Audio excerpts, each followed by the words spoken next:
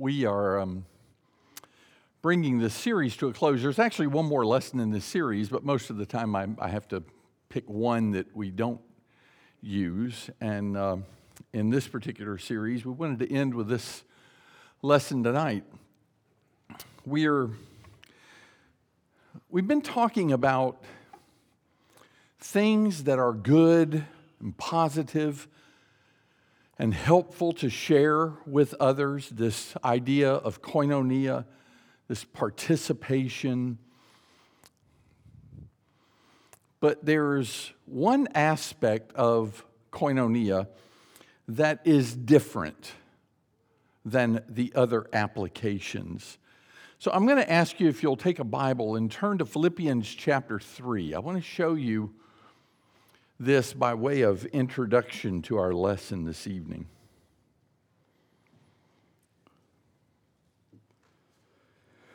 The Apostle Paul says, verse 10, that I may know him and the power of his resurrection and the fellowship of his sufferings, being conformed to his death. That's an interesting triad. I think almost all of us would say, I want to know Jesus. I mean, I really want to know him. We're not talking here about I want to be acquainted with him. We want to know what he's like so we can be like him. And when we talk about the power of his resurrection, the idea that one day we will participate in that resurrection ourselves, I want to know the power of his resurrection. Those first two make sense, but that third one is a jolting realization.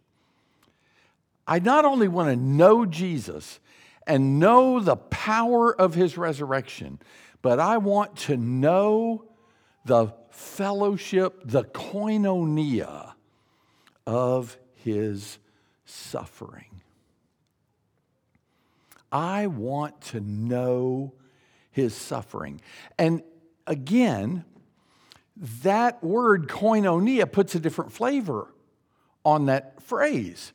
Because what he did not say is, I want to know what his suffering was like.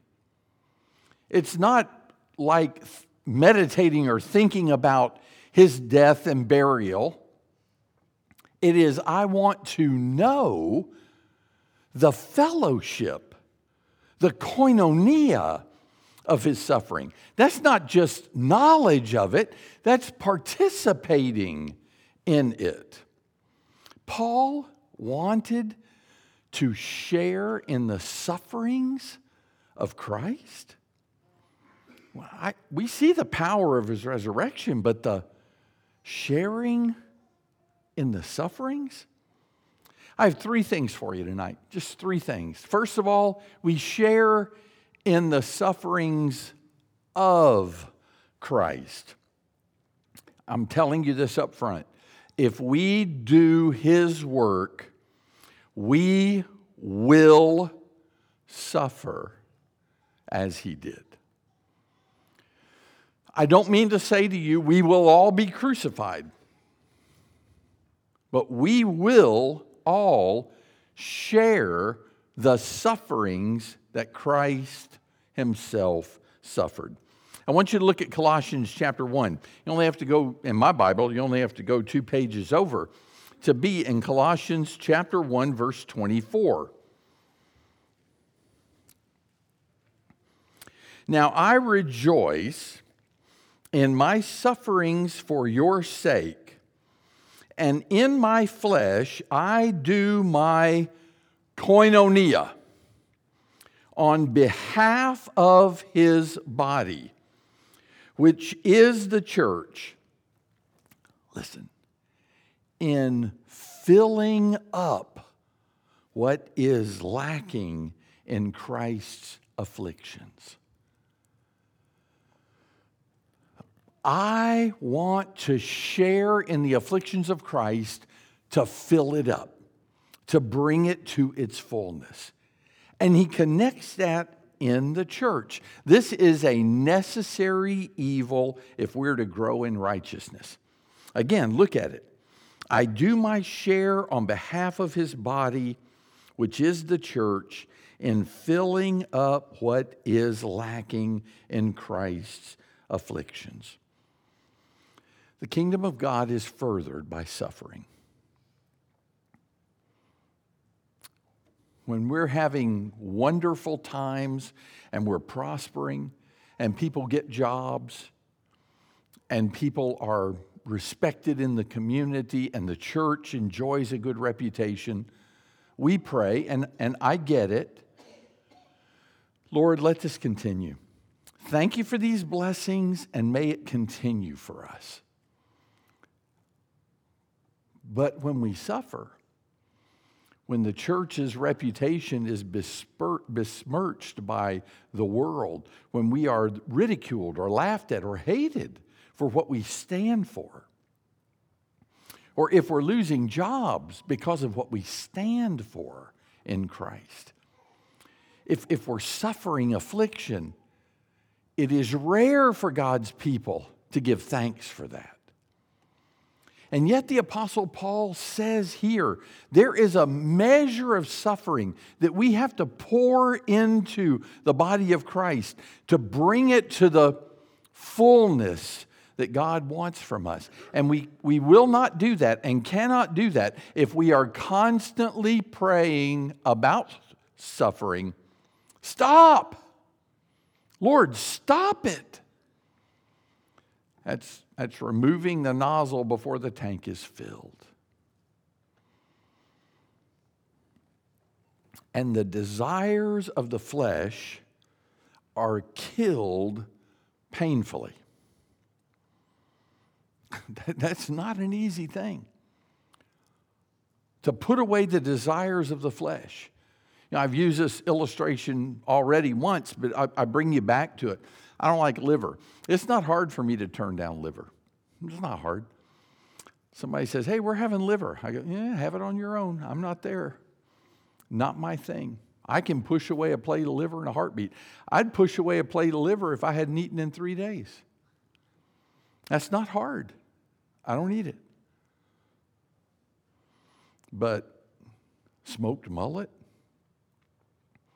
or fried catfish or a big cat head biscuit with butter and honey on it, that's hard to push away for me because that's something I enjoy. The desires of the flesh are things we enjoy.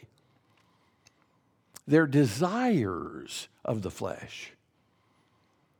And so to put those away, to push them away from us, is described in the scriptures in very drastic terms. Killing it. Killing the desires of the flesh. And when we do that, we demonstrate the scandal of following Jesus. In John chapter 15, verse 2, Jesus says, every branch in me that bears fruit, the Father prunes it that it may bear more fruit. I've always seen a graphic illustration in my mind and in my imagination. I've always thought about, here's a tree, and the tree's got all kinds of fruit on it. It's out there, it says, man, I am producing fruit. I am doing what the Lord wants me to do. I am doing what my master wants me to do. He's fertilizing me and watering me, and I'm producing fruit. And then here he comes. Wait, what's he got in his hand? He's got big lopping shears in his hands. What is he doing with lopping shears? And he starts cutting. Now, I know a tree can't feel pain like we feel pain. But if it could, don't you know a tree that is being pruned would not understand at all what is happening? That tree would view that as supreme punishment. Wait, you're lopping off that branch. Look at all the fruit I produced off of that. Cut it off. Drop it on the ground. Why? Why does God do that? Every branch in me that bears fruit, my Father prunes it. Why? That it may bear more fruit. That's what John 15:2 says. So sometimes God takes away things from us, not because he says, no, you can't have that, that's not good for you. But if I take that away from you, you're going to have something better. You're going to have something better. And sharing in the sufferings of Christ, sharing what he went through, is absolutely essential for us to be what God wants us to be. I will tell you, I think we have substituted the pursuit of happiness for the pursuit of holiness. We've bought into our country's thoughts that God has given us inalienable rights, and among those are life and liberty and the pursuit of happiness. Quit pursuing happiness. Pursue holiness, and the kind of happiness God wants you to have will be yours. But I got to tell you, that kind of happiness doesn't always result in smiling faces and rejoicing and comfort. It does not. Was Jesus joyful at going to the cross? Yes, why? Hebrews says, for the joy set before him, he endured the cross. He saw that the cross was a way to get to the joy. And I think sometimes our thinking is, well, if I do that, will I be happy? I don't think I will, so I don't want to do it. And it's not this world's happiness. Look at Romans chapter 8 and verse 17. Romans chapter 8 and verse 17. If we're children, we're heirs also, heirs of God, and fellow heirs with Christ, if indeed we suffer with him, so that we may also be glorified with him. If indeed we suffer with him. And in 1 Peter chapter 4 and verse 13, 1 Peter 4 verse 13, here's what Peter says. He says, beloved, don't be surprised at the fiery ordeal among you. But verse 13, to the degree that you, here's our word, to the degree that you koinonia the sufferings of Christ. Sufferings of Christ. Keep on whining. Doesn't say that, does it? Keep on lamenting. It doesn't say that. Keep on enduring. Keep on toughing it out. Doesn't say that. Doesn't say that. It says, to the degree that you share the sufferings of Christ, keep on rejoicing, so that at the revelation of his glory, you may rejoice with exultation. The way to holiness is on the road called suffering. We share in the sufferings of Christ. And we share in suffering with Christ. One of the great concepts that has become apparent to me is when I suffer for Christ, Christ comes to suffer with me. There is an association I gain with Christ by suffering for Christ. I want to show you where that is. Go to Acts chapter 9. You're familiar with the story, but I want to show you something about Jesus' conversation with Saul. Chapter 9, book of Acts, verses 4 and 5.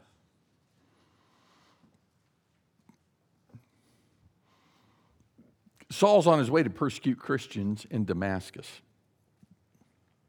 It says in verse 4, he fell to the ground and he heard a voice saying to him, Saul, Saul, why are you persecuting me? Why are you persecuting me? And then he said, who are you, Lord? I don't even know who you are. Who are you? And he said, I am Jesus, whom you are persecuting. Now, was Saul persecuting Jesus?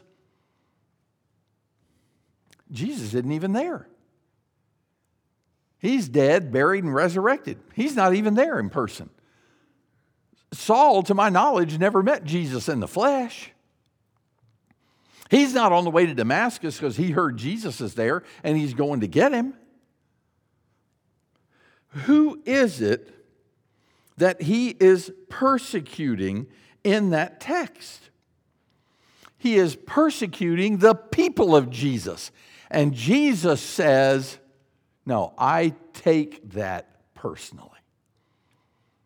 You touch my people, you're touching me. I love that because that gives me a reassurance. When somebody's attacking me for my stand in Jesus Christ, I have this assurance my Lord is with me. He is saying to those people, why are you persecuting me? And I'll tell you what, Jesus has a whole lot more clout, a whole lot more influence with my Father in heaven than anybody I know on this earth. If I have anybody that I want to stand with me and to speak my cause, I want Jesus. Why are you persecuting me? In John chapter 15 that we have been looking at off and on, in verses 18 and 19, Jesus says, if the world hates you, you know it's hated me before it's hated you. And if you were of the world would love its own. But because you're not of the world, and I chose you out of the world, because of this, the world hates you. What is Jesus saying? When the world hates you, it hates me. I'm there with you. I stand with you in that situation. And in chapter 16 and verse 33, he says again, I've spoken these things to you so that in me you may have peace. In the world you have tribulation, but take courage. I've overcome the world. Now, I might respond, okay, you have, but what about me? And I think Jesus says, you're not reading into it what you should. I've overcome the world. Are you with me? Then you have too. You've gained it also in that situation.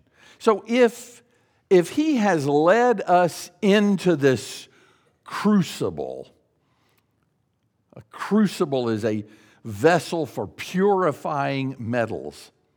If he's led us into the crucible, is he going to leave us there? There's no way he's going to leave us there. I've overcome the world. You're coming out the other side of this with me. And again, back in 1 Peter chapter 5 and verse 10, after you've suffered for a little while, the God of all grace, who called you to his eternal glory in Christ, will himself perfect, confirm, strengthen, and establish you. This is what Jesus promises. He will see us through this. Now, I do want to say this to you. What I just described cannot happen if we react to suffering in the wrong way. In Acts chapter 5 and verse 41, Acts chapter 5 and verse 41, I want you to look at the reaction of the apostles. Verse 40 says, they took his advice, that's Gamaliel, and after calling the apostles in, they flogged them. And they ordered him not to speak in the name of Jesus and then released him. Now, before we read the next verse, I want you to know that phrase, they flogged him, doesn't in any way, shape, or form describe what happened. I mean, you and I cannot imagine. I am pretty sure there's not a person in this audience that has ever suffered a flogging.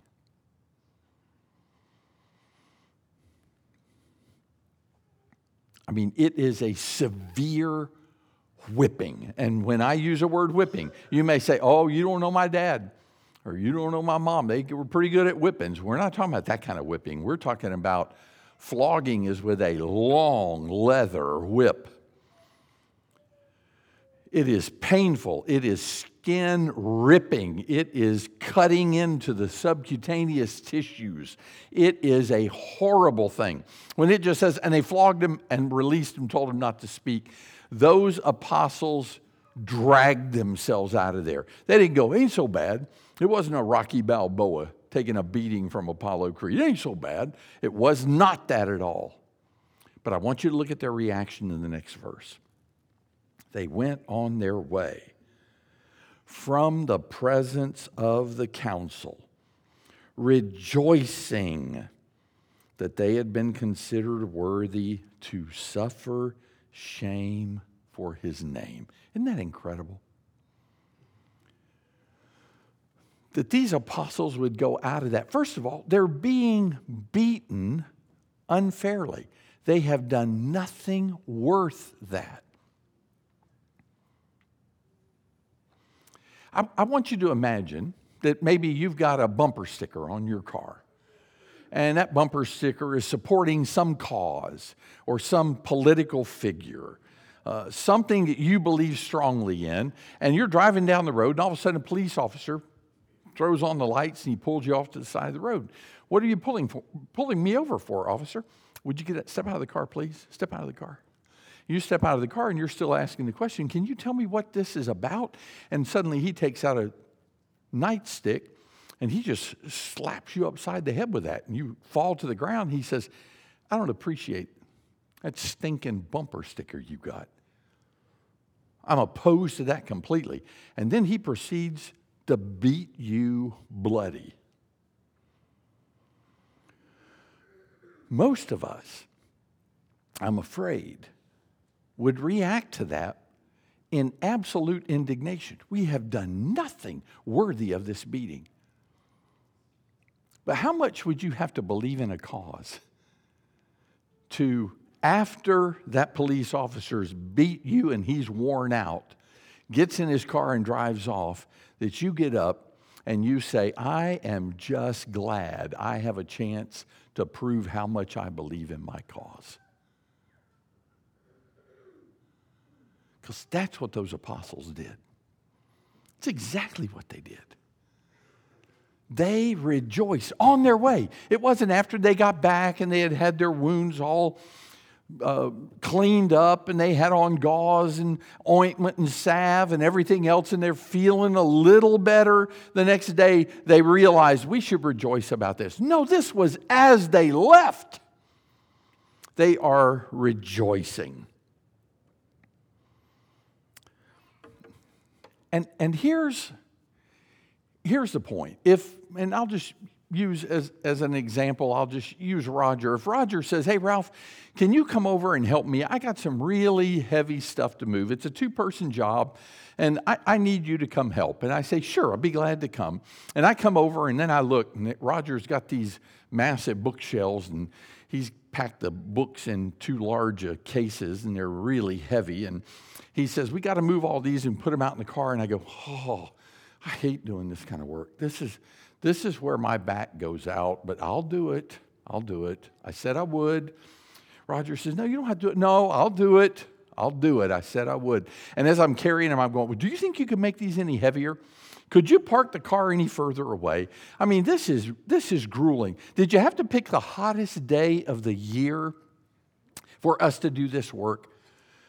And couldn't you have gotten one that had a lower tailgate, and then we're loading, and I said, are we not done yet? Is there more we have to do?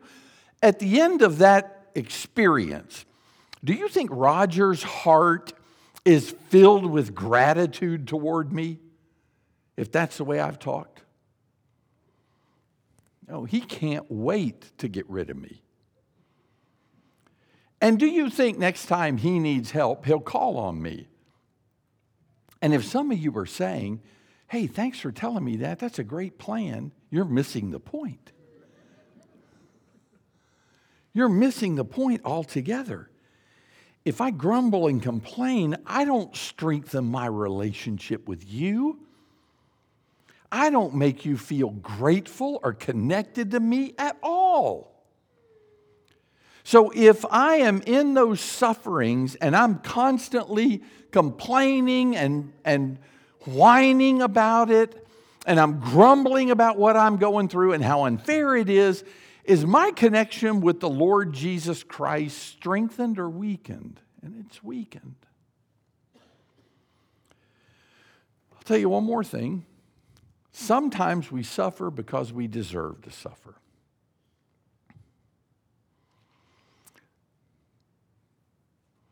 It's like the guy went to the psychiatrist and he said, I need your help. I think I have an inferiority complex. And after talking with him, the psychiatrist said, you don't have an inferiority complex, you're inferior. If I'm suffering for the wrong reasons, because I have brought it on myself, maybe I'm a smart aleck, maybe I'm a guy who's quick with a sarcastic tongue, maybe I've mastered looks on my face that make me look like I disdain everybody around me. If that is why I'm suffering, then I've earned it. I've earned it. And God doesn't give me credit for that suffering. In 1 Peter chapter 4, verse 15, Peter says, make sure none of you suffers as a murderer or a thief or an evildoer or a troublesome meddler. So if I'm going around talking about people and I finally have somebody who gets fed up with my loose tongue and my slanderous attitude, and they finally come up and slap me across the face, I can't say, up here I am suffering for the cause of Christ. No, I just suffered because I'm sinful. We need to make sure in our sufferings with Christ, we're suffering for the right reasons and with the right attitudes. 1 Peter chapter 3, verse 15 says, sanctify Christ as Lord in your hearts, always being ready to make a defense to everyone who asks you to give an account for the hope that is in you, yet with gentleness and reverence. With gentleness and reverence. So someone's talking to you at work or at school or in a car going somewhere, and they say, I just don't believe in the resurrection. I'm having trouble believing in that. If you say, well, you're just stupid, that's why. You're just an idiot if you don't believe that. There, I have made my defense. No, you really haven't. Because you haven't carried out the latter part of that statement to make a defense.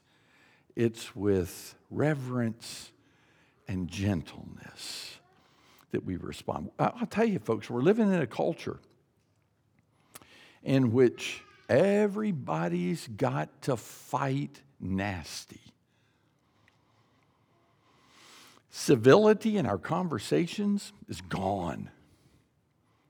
And in a culture like that, where everybody's calling everybody else names, and everybody is calling everybody a liar, and everybody is impugning the motives of every person imaginable, you and I need to stand out as people who don't do that. As people who don't fight that way. We just don't do that. We speak truth in love. We speak with reverence and gentleness. All right, last thought. We share in the sufferings of others. We share in the sufferings of others. In Hebrews chapter 10, Hebrews chapter 10, verses 32 and 33. Remember the former days when, after being enlightened, you endured a great conflict of sufferings. Now listen to what's said.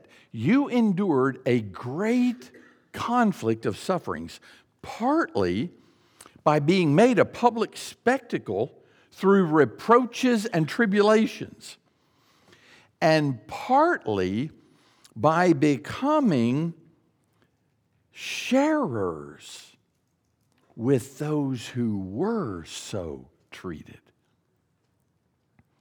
Some of your suffering was due to taking a stand with other people who were suffering.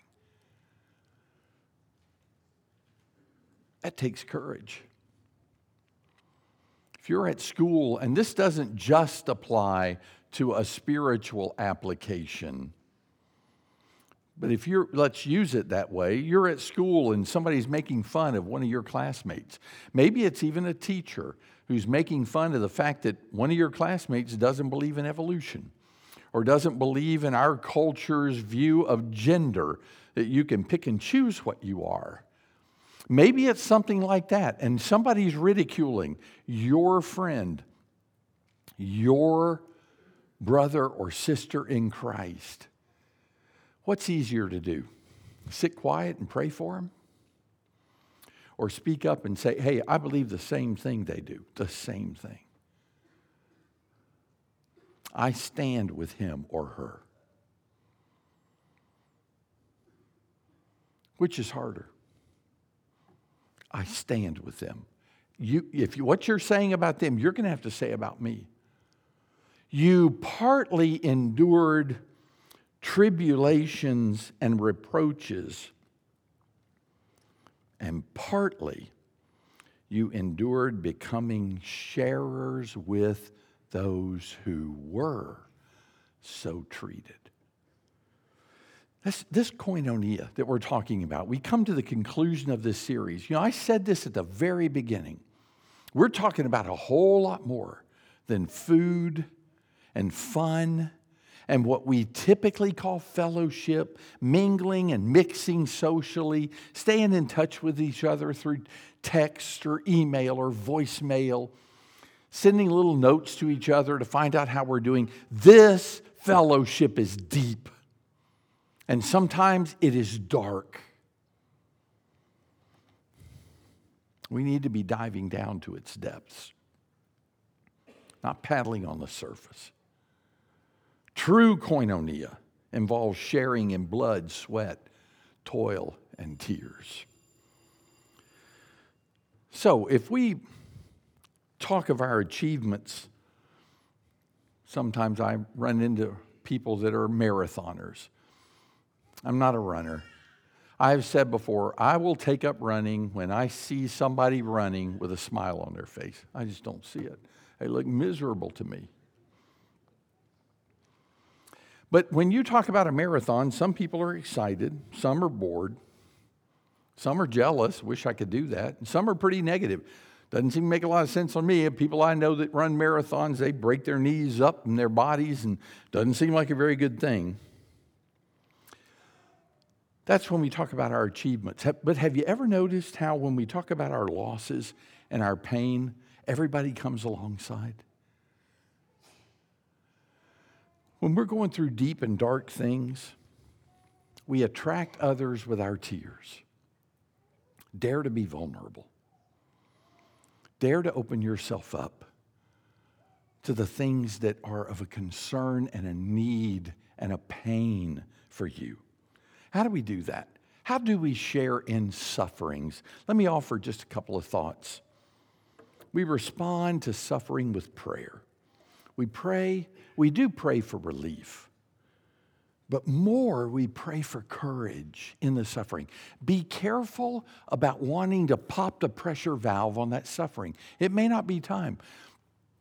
I've had people come to me and they've said, my child, my son or my daughter, they're not living right, and I want you to pray for them that they can come back to the Lord. I want them to come back to the Lord. And I say this, I'll say it to you tonight.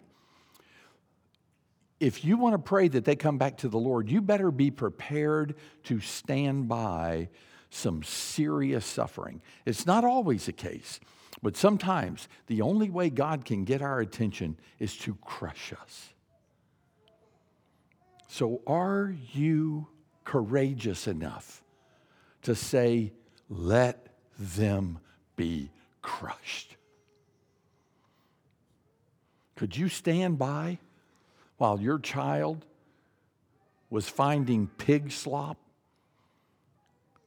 a possible food source? When the only clothes on his or her body are in tatters and there is absolutely no help, no government program, no relief agency, no signs on the side of the road, hungry, anything will help. Can you stand by and let that happen till the crushing results in your child or your husband or wife or parents finally saying, in my Father's house is plenty of bread. I will go to him and say, Father, I've sinned against heaven and in your sight. Can you wait for that? Pray. We respond emotionally. We've already talked about this once, but I repeat it in the context of this lesson. Romans 12, verse 15. We rejoice with those who rejoice and weep with those who weep. We weep with those who weep. We don't just watch them weep. And I'm not saying you manufacture it, but you get so involved in that. How is it? How is it that we men can watch sporting events and it not go our way, and we want to cry and get out on the floor and beat our head in the mat, and then somebody has a serious problem in their life, and we go, I don't know, I just have trouble showing emotions. No, you don't. And how is it that sometimes women can experience vicariously the pains and sorrows of somebody on a TV screen or a movie screen or in a book, and then when somebody really needs our help, we say, I don't know, I just have trouble getting involved to that level. Weep with those who weep. I want to just share with you this last thought. One time in North Carolina, when we were living there, they had a big snowstorm over in the mountains near Asheville. And a reporter was there, as you know how they always are. They got to get out there in the middle of the scene and show you just how bad it is, because you wouldn't believe it if you didn't see the snow all over their brows and all over them. And this is really terrible. And they were showing you how a bunch of trees were down across the interstate that goes across North Carolina into Asheville. And then they said, but look at this big stand of trees over here. How is it that these trees are standing when all these others have fallen? And they said, because these trees, we understand, have a very shallow root system, and the roots will actually intertwine, and they'll support each other. They support each other. If they were alone, they couldn't do it because the roots aren't deep enough. But they support each other. Folks, that's exactly what we got to do. We got to support each other. We got to stand with each other. We got to ask God to break our hearts with the things that break his heart. That's fellowship in sufferings. Thanks for listening.